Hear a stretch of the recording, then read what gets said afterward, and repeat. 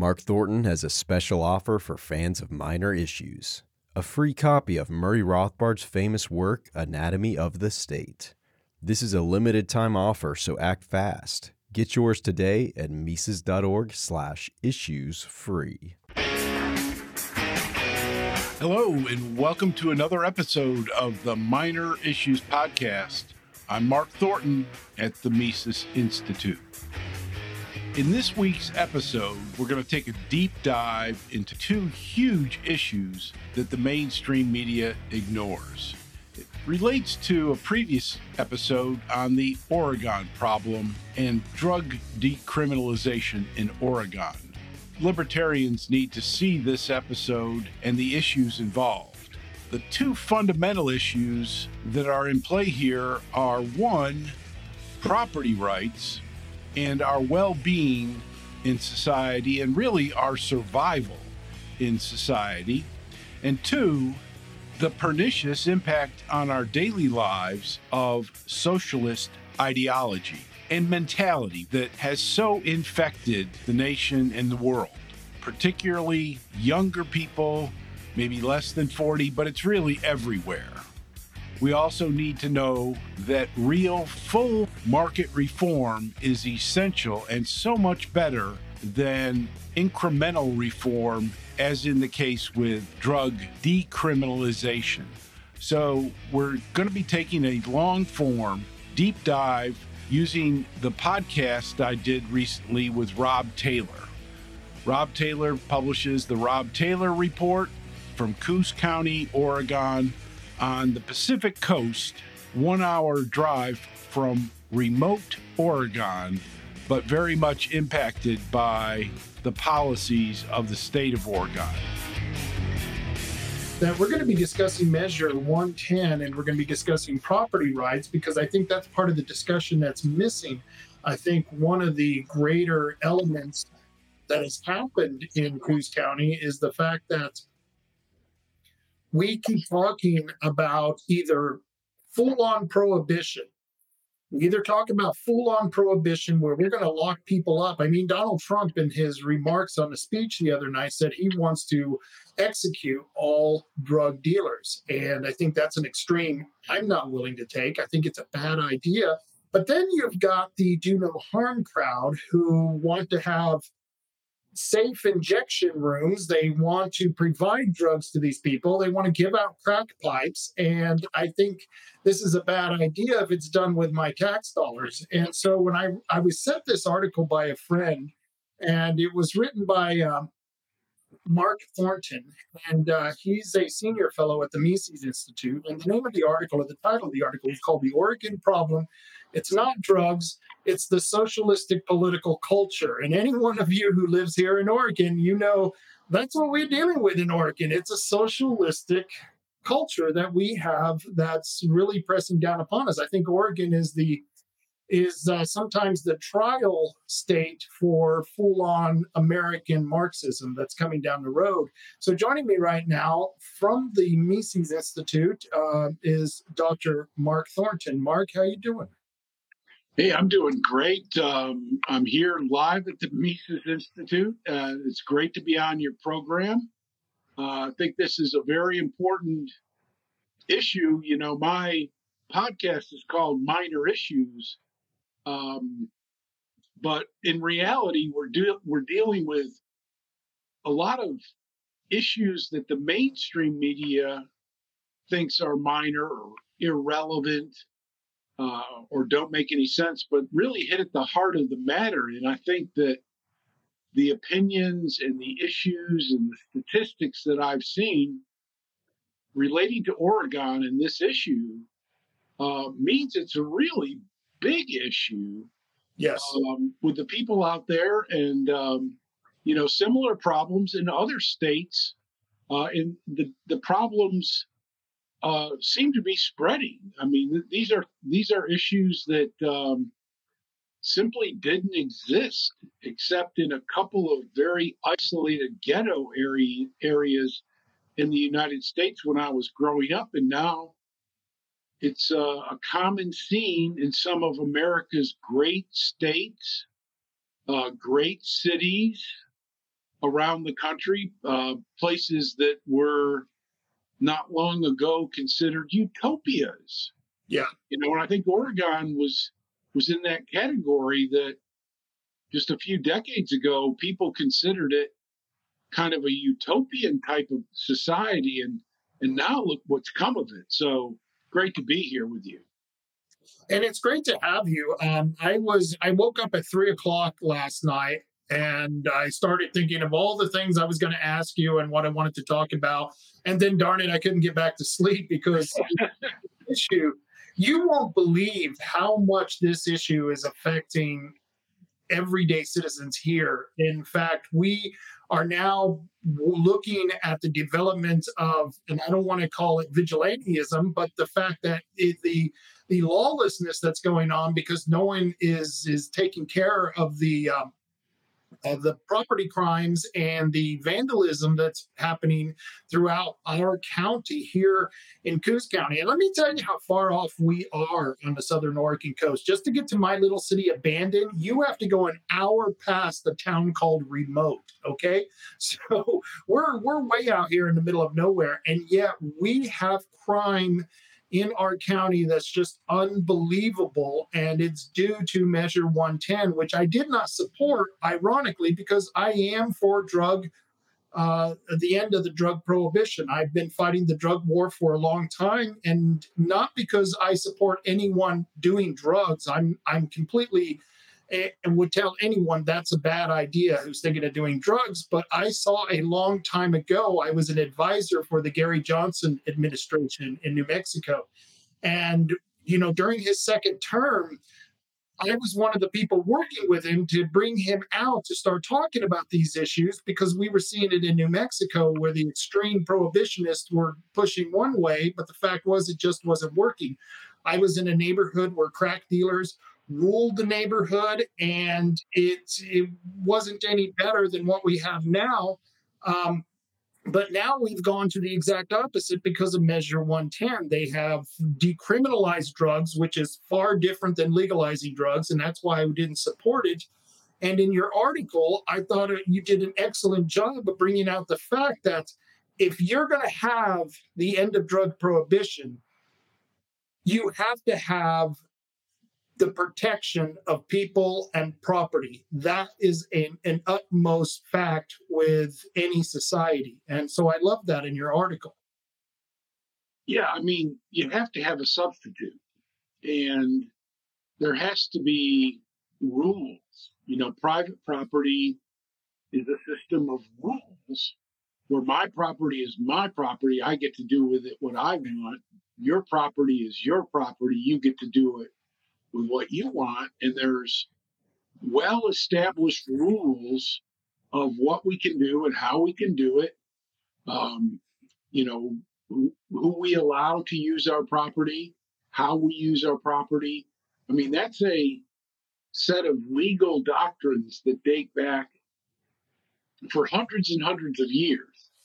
And government, slips in between that system. It carves out a little realm of property for itself.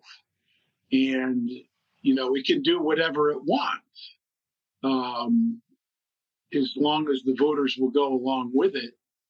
And that's where the problem comes in, because individuals who own property and who have an interest in being good caretakers of the property and getting the most out of that property aren't there. And so the public servants who are supposed to be serving the voters and the citizens, they have to act as a substitute. I think it's important to point out, and it's very much related to this point, is that with drug legalization, with true drug legalization that you spoke of, and how different that is than decriminalization, is that with drug legalization, the types of drugs that would be produced, distributed, and consumed, who would be making them, who would be distributed in them, who would be selling them, who could they be sold to, i.e. not minors, would be radically different. Okay, so pharmaceutical companies, drug companies would be making these products. They would be under, legal constraints of being sued for wrongful death, for, um, you know, misadvertising their products, product quality. They would be under competitive threat from other producers. They could go out of business or they could make a lot of money. Either way, but it's entirely different than in a black market where nobody knows what anybody else is doing, where the only incentive on the part of drug producers and distributors is to come up with the craziest, most potent, often the most lethal drugs possible. So, we've gone from a country where people drank beer and smoked pot, and there were a large number of heroin addicts in cities like San Francisco and New York City, to a country that's overrun with, crystal meth, fentanyl. Right now the black tar heroin from Mexico is actually relatively one of the safer drugs. Right. It's produced in a primitive commercial-like fashion, and of course under drug prohibition, the potency of pot went from like 0.5% up to way more than 10%. So you got just an extreme reaction as a result of drug prohibition, and the drugs just got worse and worse and worse, more addictive, more dangerous, more deadly. And of course, now we're seeing people dying from fentanyl all over the place. And then, of course, we've had several decades of people dying in large numbers from prescription opiate drugs and fake prescription opiate drugs. So the problem under government stewardship has gotten way out of control. It's gotten much, much worse. And we've made precious little progress. Now, when I heard that Oregon had decriminalized all drugs, I thought, well, I was hopeful, that somebody had said, hey, this is working for cannabis. Maybe it'll work for some of these other drugs. And it has, similar experiments in Portugal and Spain, a few other countries that have decriminalized other drugs have been much more successful. One of the things that you just mentioned is that under a legalization scenario, because what we've done in Oregon, and I want to differentiate to people, that decriminalization means that for certain large amounts of drugs, for dealing drugs, you're still going to go to jail. And for people who are using low-level amounts of drugs, who are caught with those personal use drugs, they're supposed to get $100 fine. And they get a number. You can call the number and get help if you want help. The help really isn't there. They haven't spent a lot of the money to provide help in many areas, especially in the rural areas. And that to me was the bigger problem, is that under legalization, as you were saying, the government would regulate the supply. And until we get a handle on the supply, until we get more commercialized, regulated products, that decriminalization would never work, just for the scenario you set up.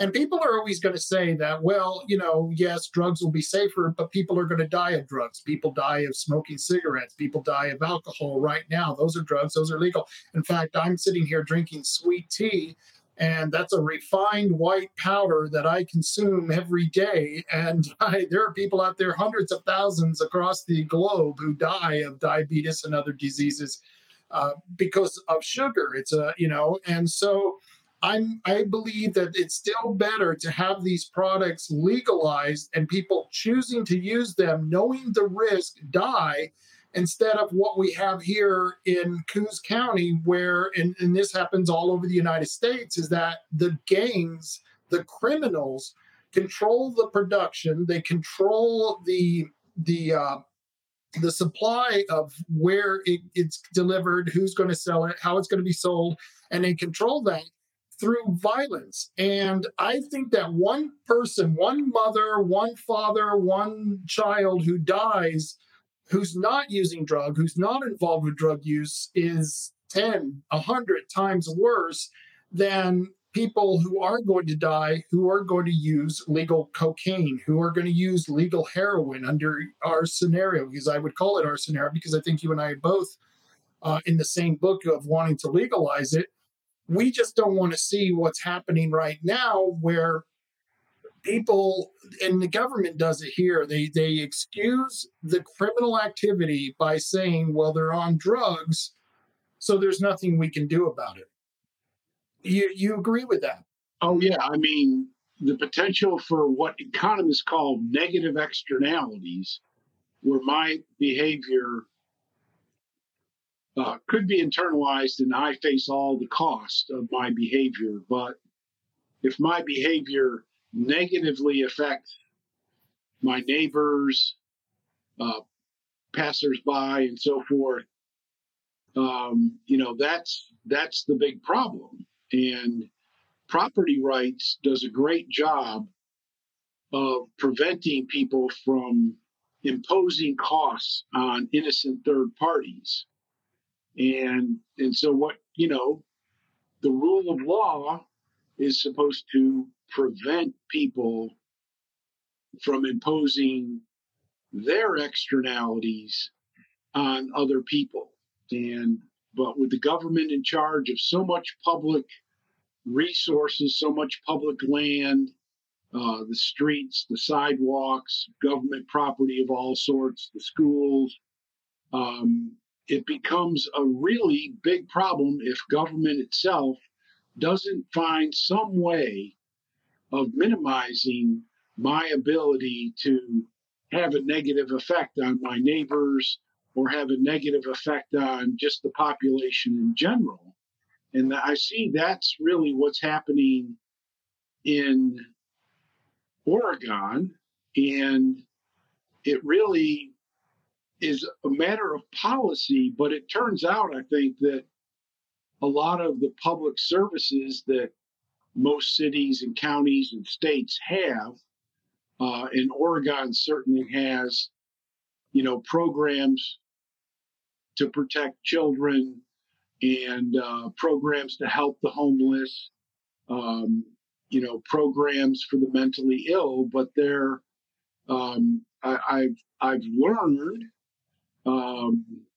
more recently, since I wrote that article, that most of the public institutions in Oregon have become woke along with the population, and they're simply not either able or willing to or instructed to do what a lot of other public bureaucracies do in other states under similar circumstances. And I understand that the police out there are very frustrated with this new rule, and that the $100 fine, nobody collects it, nobody calls the number, and that when people reach out for public assistance for rehabilitation services or child protection services, that nobody's answering the phone, or if they do answer, they're doing nothing about it. And I'm afraid that, as I described in the article, and I've learned that the problem is actually much worse than I first suspected, is that the ideological problem in Oregon is much worse. I think of Oregon as more of a rural state, cutting trees, We cut trees here in Alabama too. It's a big industry, farming, those kind of things. But apparently the ideological basis in the state has changed for whatever reason, and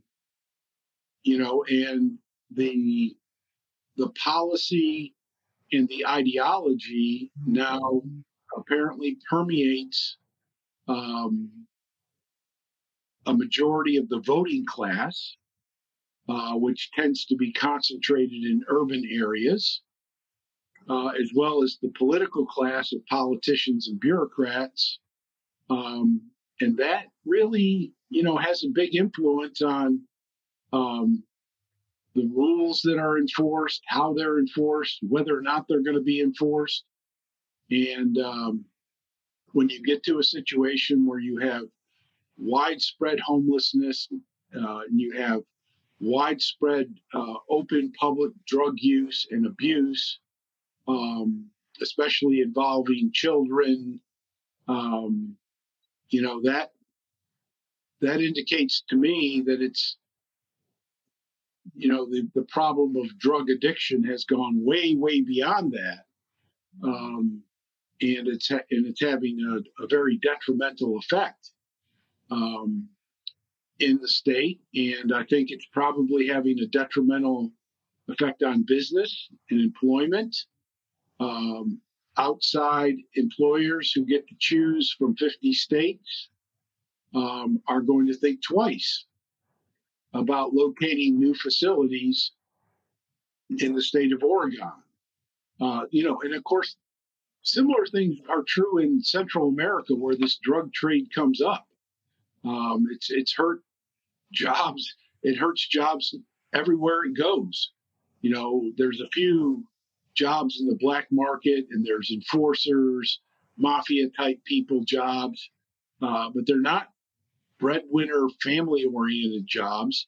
And I got to think that that's going to have a further negative effect for the people of Oregon when employers are looking around. They're not already in Oregon. They're looking for a new home, whether that's for production, raw material extraction, distribution, assembly facilities. You could well imagine, given the diversity of climate and natural resources in the state, that a lot of people would be attracted to that for its natural conditions. And I consider this ideological problem and this policy problem not a natural condition at all, but a purely man-made problem of the human mind that's turned away from the traditional institutions that have benefited humanity over the last several hundred years. And you couldn't be more correct. And as someone who, and they'll call me a conspiracy theorist, I believe that the Oregon government, which is run by extreme leftists from the Democrat Party, that they are using this drug decriminalization to destroy the rights of the property owner. And here's the storyline that goes out now, Dr. Thornton, is that they will tell you people they are losing their houses, then they get drug addicted, and then we have to deal with that problem by helping these homeless, and they're calling them the homeless. And I hear this in my own county by people who get up and try to put that narrative forward, and I always get up and I correct them. I say, no, the story isn't that they lost their house, then became a drug addict. I said they became a drug addict, they lost their job, then they lost their house, and now they're living on the street.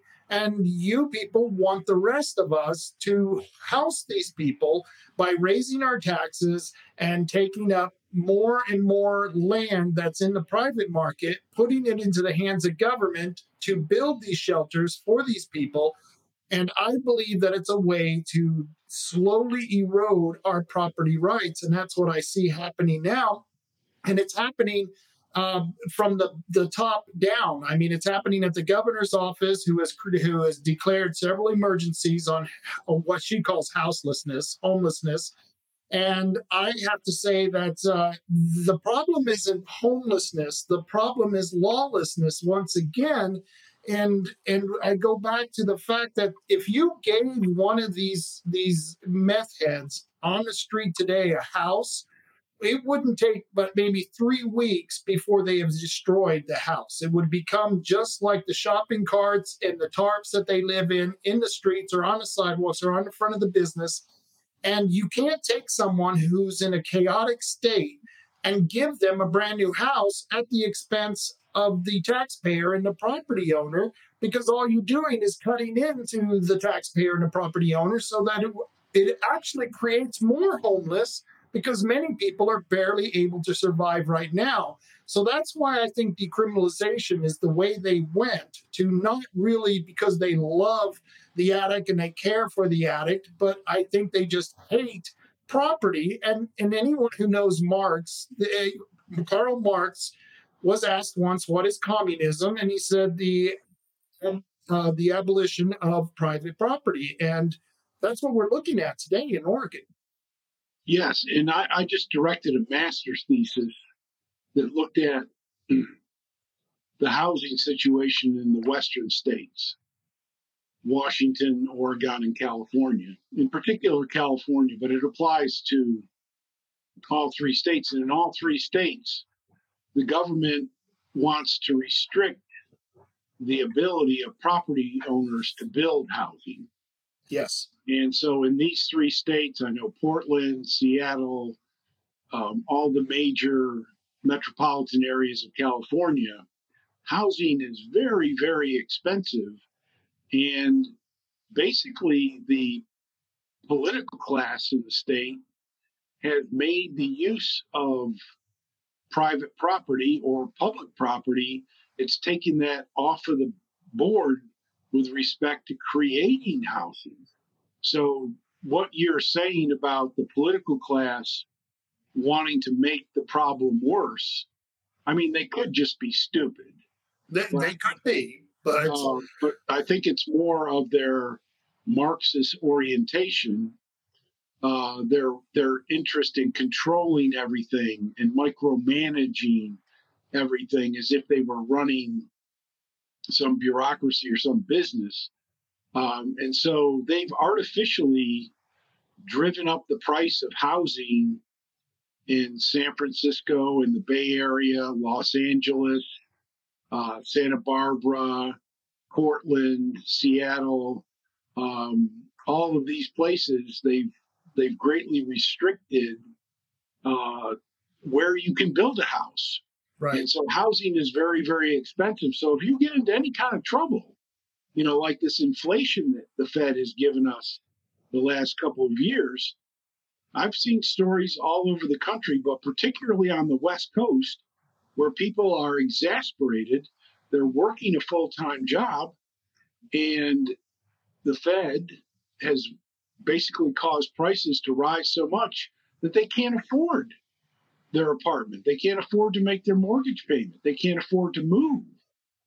There's no place for them to go. So that would reinforce your point about the politicians seemingly and actively working to make the problem worse. Yes. Yes, absolutely. And, unlike your state and everything that is east of the Mississippi, all the states that are west of the Mississippi, Nevada, New Mexico, California, Washington, Oregon itself, 54% of it is owned by the federal government. 54% of it. And most of it is forest land. It's vacant land.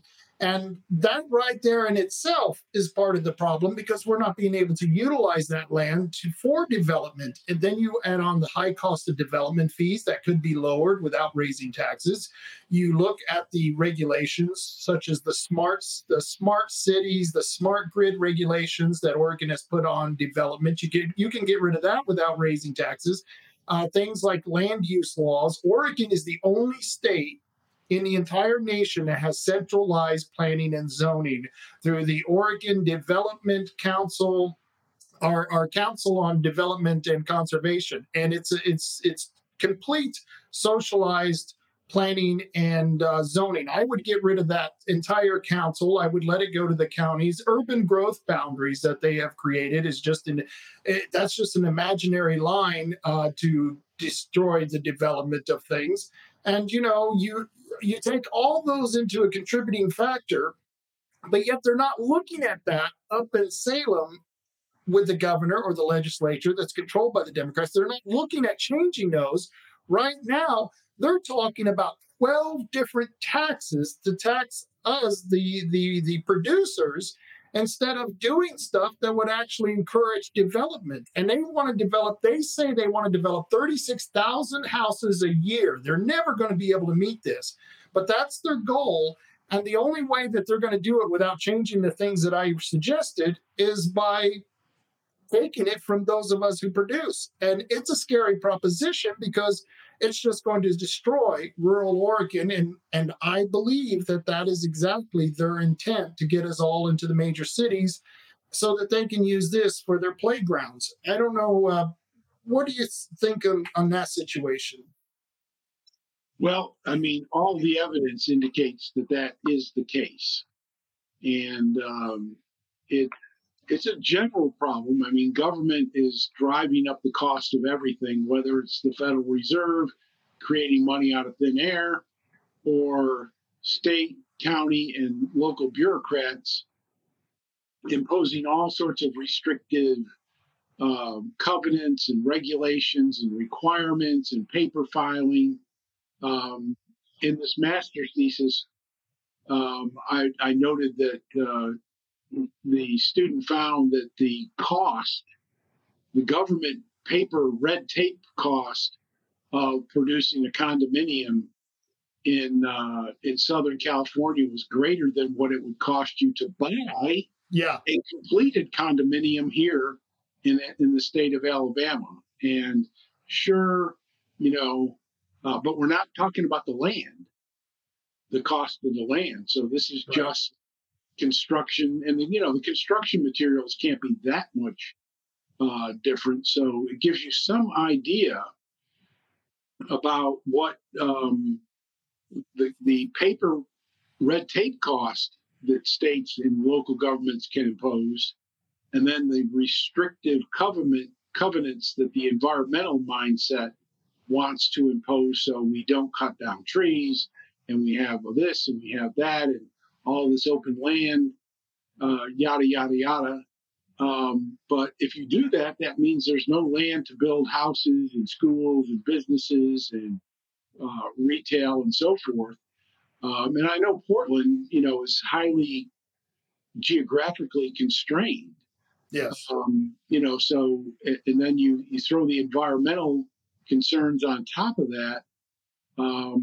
And it's a recipe for economic disaster.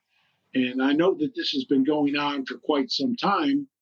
I've heard the story from friends and relatives that go back 25 years or more. So this is not new. They're just continuing on their drive towards control. And I think you're right. They do want to control people. They want to. They don't like people out in rural areas. They don't like people who go to church. Right. Oregon is a state where people are not religiously affiliated. The only states that have lower religious affiliations are in the communist states of New England. And that works against freedom and property rights and independence because people tend to have a more socialistic mindset. They tend to be more indoctrinated in the public schools. And so the situation can become ideologically, which is what they want, ideologically, it weakens you and makes you much more willing to go along.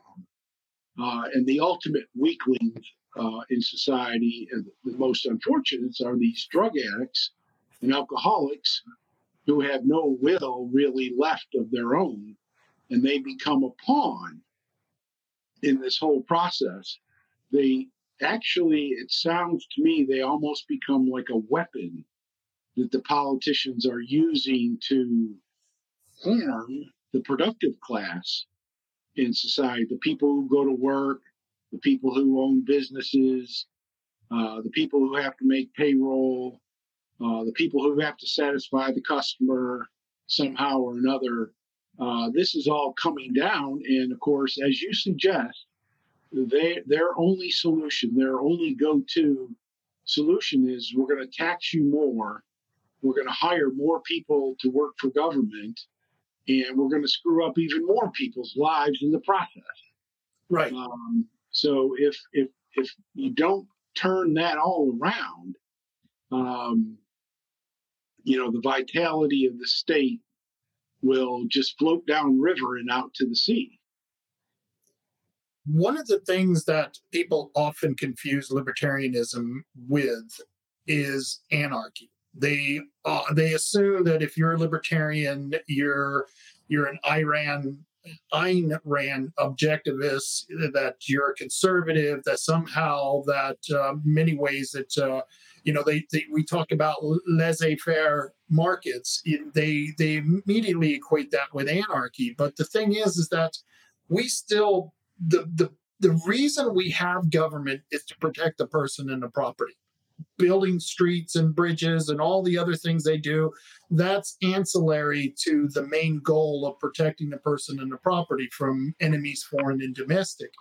And one of the things that people will tell me, well, Rob, you're a libertarian. You must think that these druggies that are out on the street that have no home due to the fault of their own, with or without these regulations, that you don't want to tell these people they can't sleep on the sidewalk. You don't want to tell these people that they can't sleep in the park. You don't actually want to get them out of the residential areas where they're building their campsites. And I tell them, yeah, actually I do. And I believe that when government, the collective, and I believe in the smallest collective that we can have and still survive as a society, that in the collective, when we build sidewalks, they're for walking. When we build roads, they're for roads. When we build residential areas, we have to protect those residential areas. And in fact, I would argue that what they're talking about is the commons. And that's the tragedy of the commons, is that if nobody takes responsibility for it because we all own it, then this is what we're going to get, the real anarchy that we're seeing in many cities and streets.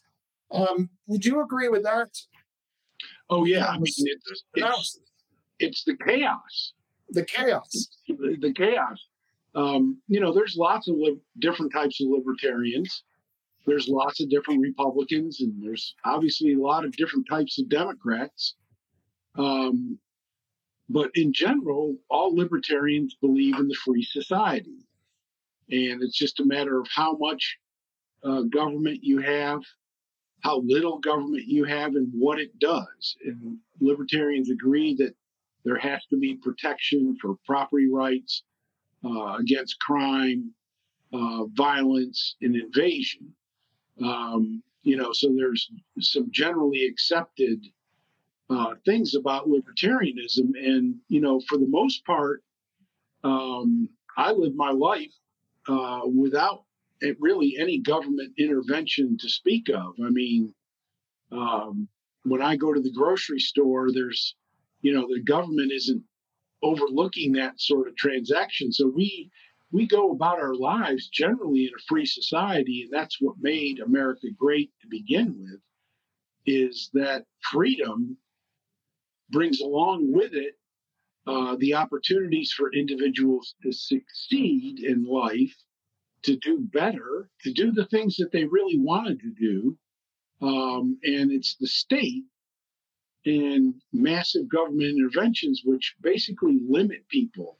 They tell them, you can't do this job. And no, you've got to be in school until you're 18. And You're demanded to do a lot of things. You're prevented from doing a lot of things. You have to get a license to do things. You have to pay taxes on your income, your investments. You have to pay taxes when you buy stuff. I mean, so we become a very heavy-handed government in this country. We're much less free, but our freedom, and nobody denies this, our freedom is what allowed Americans to become so prosperous and to become the reason why so many people around the world want to come to the United States. I just talked to a young lady yesterday from China, and she was telling me about her life growing up in China and how she always wanted to come to the United States, where she would have opportunities. Not that she was going to be given anything, but that she could do more or less what she wanted to do, and given an opportunity to succeed or fail. And so that's really the key to our success in these numbskulls in government and the socialist ideologues in the media, in particular, the mainstream media, have been able to control our education and our ideology, and they've basically turned that story upside down so that the entrepreneur is all of a sudden always the bad guy who's destroying the planet. But in reality, the entrepreneur is providing people with jobs, providing people with goods and services at a competitive price. That's how the system works. And so if you're living a good life, it's really you're living between the seams of government. You're serving your fellow man, and you're being compensated for that. And very often, us lucky ones that are in that position, we don't really get involved with government in much any way. I mean, what protects my house and my car and my health are insurance companies, not the government. And so it's really an ideological problem that we've gotten into. And I don't have an explanation as to why the West Coast states are particularly problematic, or why the New England states are even worse in many respects. When you think of Vermont and you think of Maine and you think of Massachusetts, those are very big government states. Of course, they're also still, like many of the Western states, they're still fairly wealthy. A lot of wealth was built up in a similar fashion that happened in Sweden. Sweden was a very free market country, total free trade, total laissez-faire. They became one of the wealthiest countries in the world. And then the socialists got involved and started to break it all down. And so, when it comes to economics, we cannot do away with some of the basics like education, like ideology. We've got to know what makes the country great and what makes it prosperous and what undermines it. And I think, you're pointing out the tragedy of the commons, the tragedies that happen with communal ownership and control of resources is really fundamental, Rob. I think that's really, really fundamental. The fundamentals that the young people aren't learning today. And that's, And, when Stalin went in to take over Russia, and he pitted the proletariat against the bourgeoisie, there was a state of chaos that he could take advantage of. And that's why the socialists have to create that chaos so that they can create a new class of bourgeoisie and a new class of the proletariat. You were talking about how the homeless are almost, and once again, I don't put everyone in the same category in homeless. I'm talking about the drug addicted criminal are now being exploited as someone who they can use against people who are legitimate property owners, once again, creating that proletariat, creating that bourgeoisie.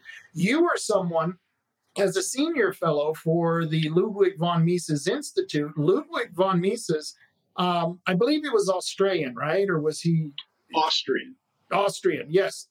I'm sorry, I meant that. Austrian. And he saw what was happening with the Weimar Republic, where you had the international socialists fighting the national socialists, the fascists against the communists.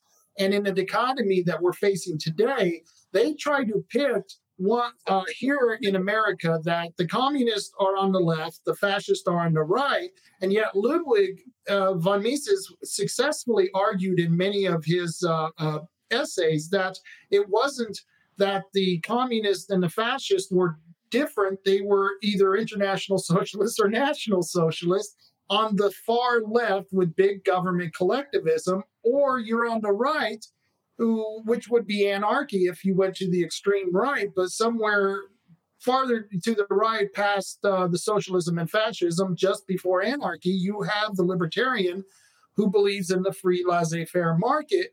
And that is really the paradigm that we should be looking at. But yet the news and everyone else keeps talking about the right and left, as in the left is communist and the right is fascist. And I think that paradigm is what needs to be broken when we're talking to each other, which, you see what I'm saying? Oh, yeah. And Mises, Ludwig von Mises, argued strongly against both of them. He lived in Vienna, Austria. He was, considered the last apostle of free market economics.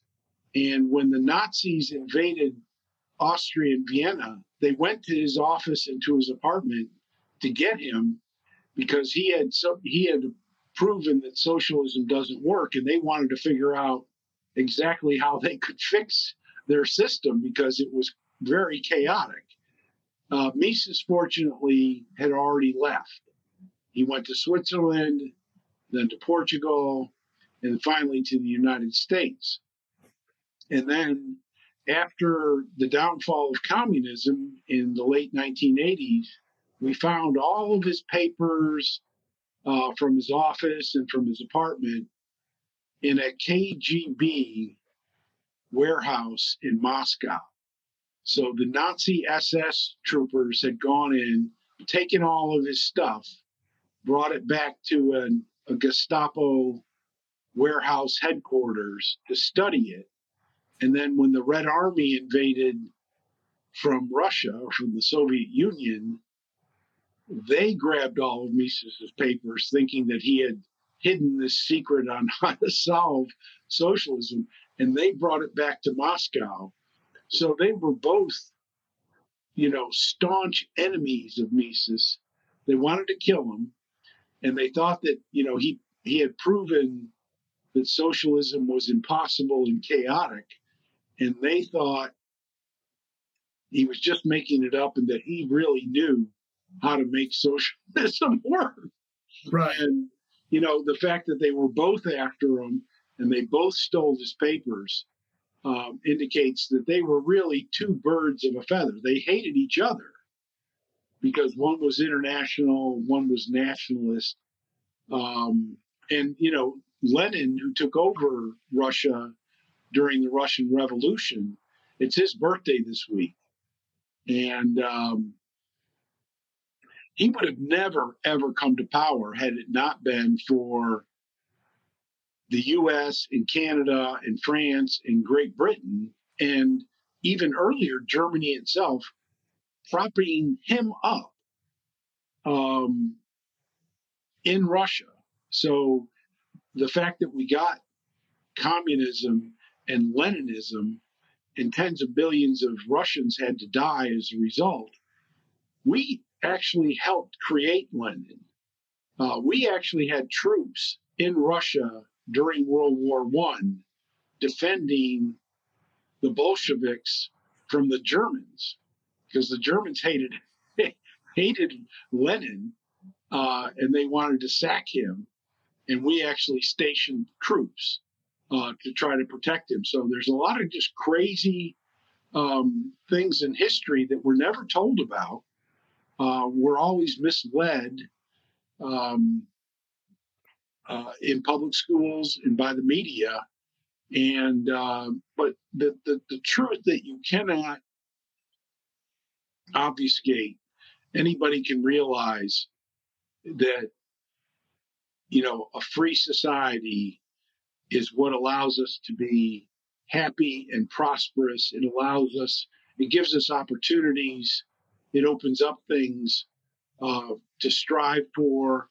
And in striving to do better for ourselves, we're actually serving our friends and neighbors and sometimes people around the world. And that's really what makes for a good society, when everybody has the opportunity to serve each other.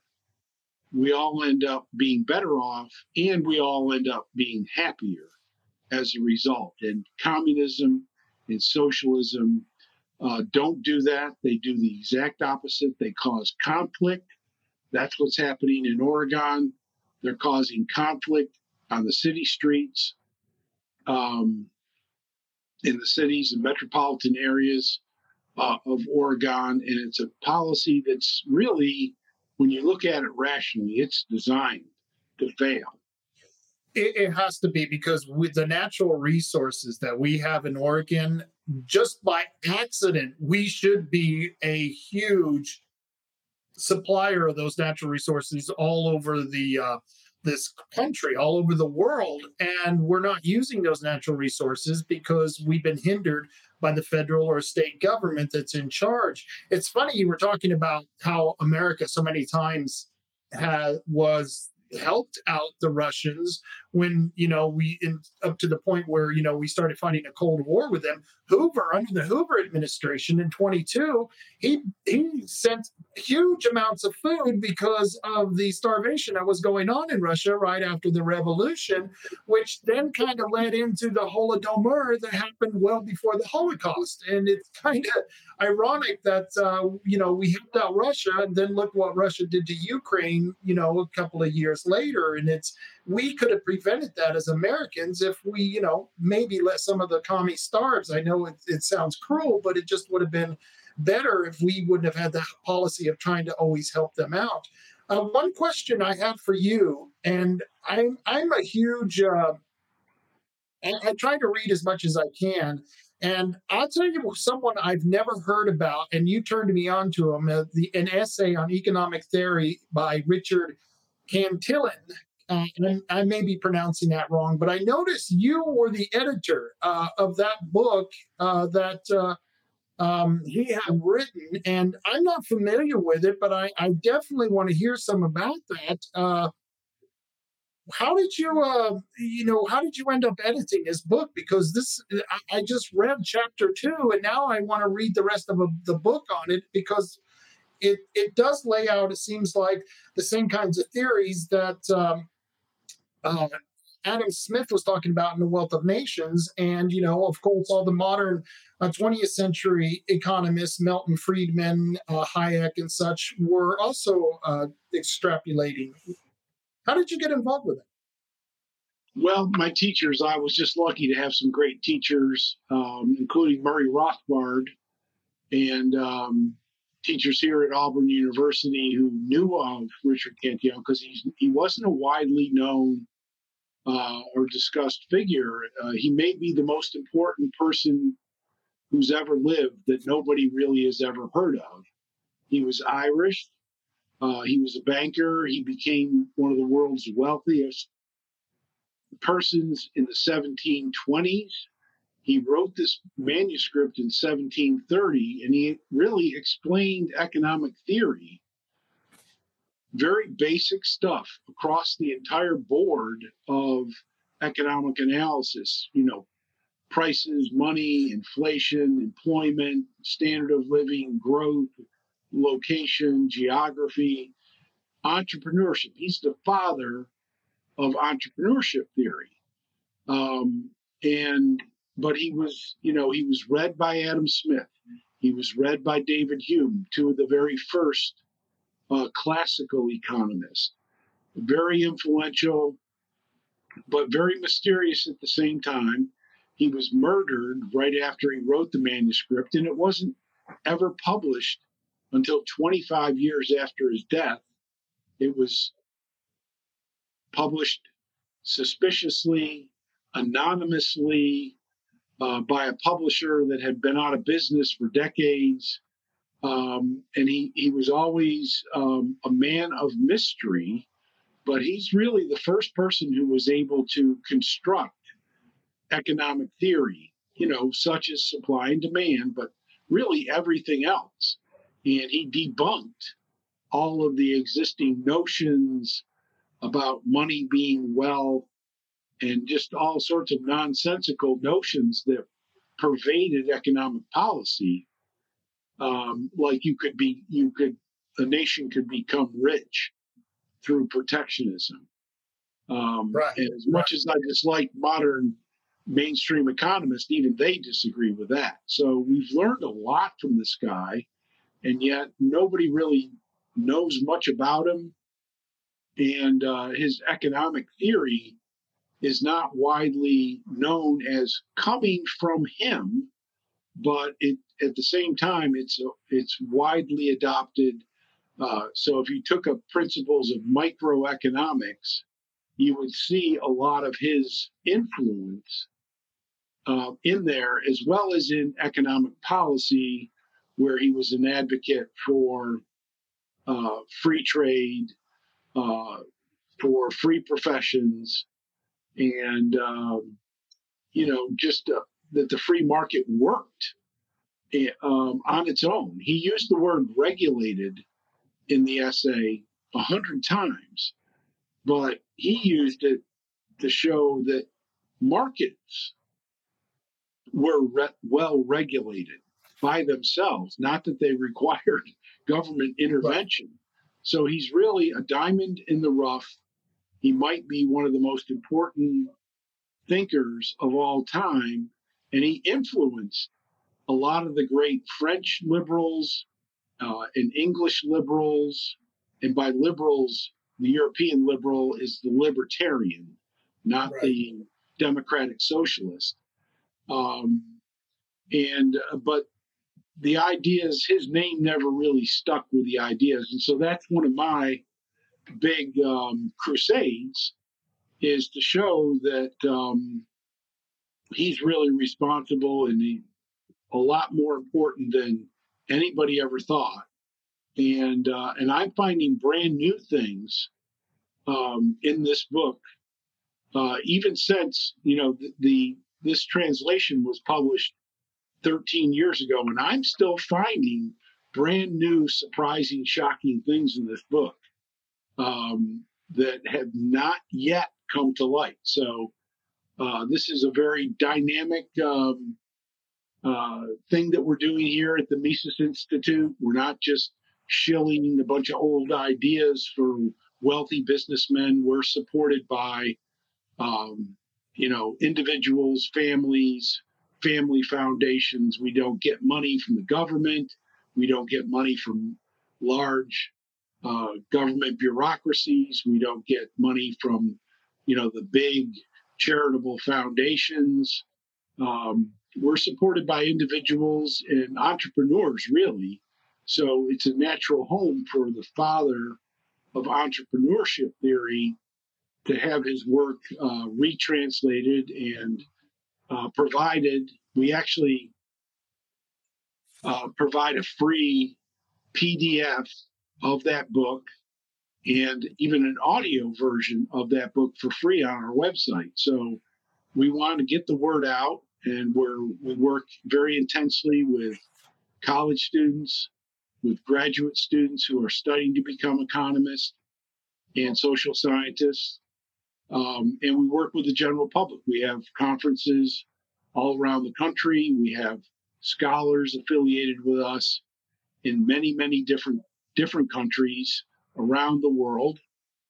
There are 20 other fledgling Mises Institutes, not a part of us, right, but people who have seen the merit of Ludwig von Mises's work and want to try to do the same thing that we're doing for their country.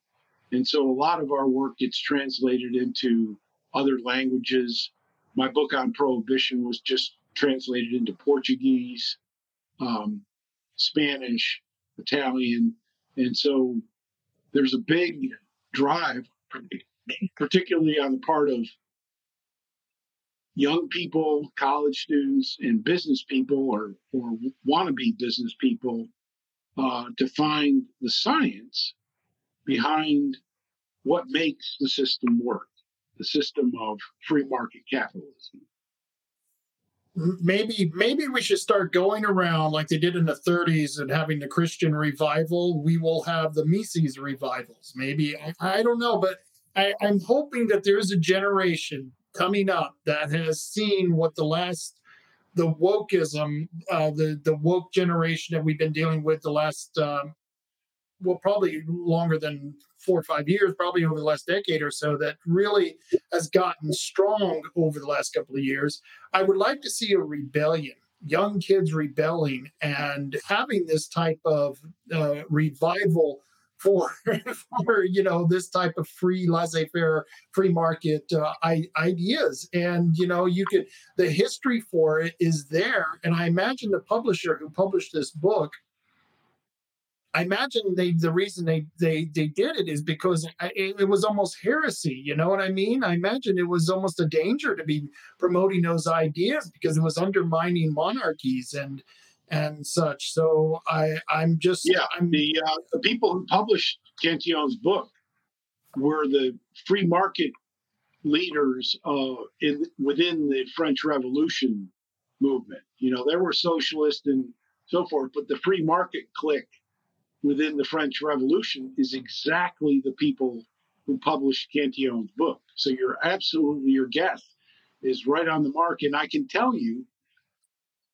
that more people are interested in Austrian economics now than ever before. It's like 1,000,000 to 1 from when I was in college. So, and it's all largely young people, people who are in business or want to go into business. And so it's the future leaders of society are really clicked into this, not the political leaders, right, but the social leaders of community that realize that there's an important message here. I'm very optimistic. I know it can be very frustrating for you to read the headlines and to read the misinformation out there. But from my perspective, I get to see the students and, what they're having to put up with at most universities in the world. And they see a light go off when they see the science of liberty being explained to them. They might not be able to memorize it, but they can see it. They can recognize it. But yeah, private property does seem to work, doesn't it? It sure does. The entrepreneur is really not that bad of a guy after all. Well, I don't think that you will own nothing and be happy crap that's coming out of the World Economic Forum is going to sell to young people. You see a lot of them on iPhones, but that itself is property. Their body itself is their property. And I agree with you. I think we're going to see a whole new revival of this theory going in. Mark, I want to thank you so much for coming on. I hope we can get you back here again at some point in time. If people want to see Mark Thornton's work, go to Mises.org. And anything quick you want to say before I get you out of here? Yeah, I would encourage that too. There's, no registration, no fees. Our books are dirt cheap. You can get free PDFs. We got daily articles coming out all the time about everything under the sun that's written for regular people. And it's just a great resource. And I think we're winning the battle, but we're very, very small. And I encourage everybody to take a look and join in because it's very exciting.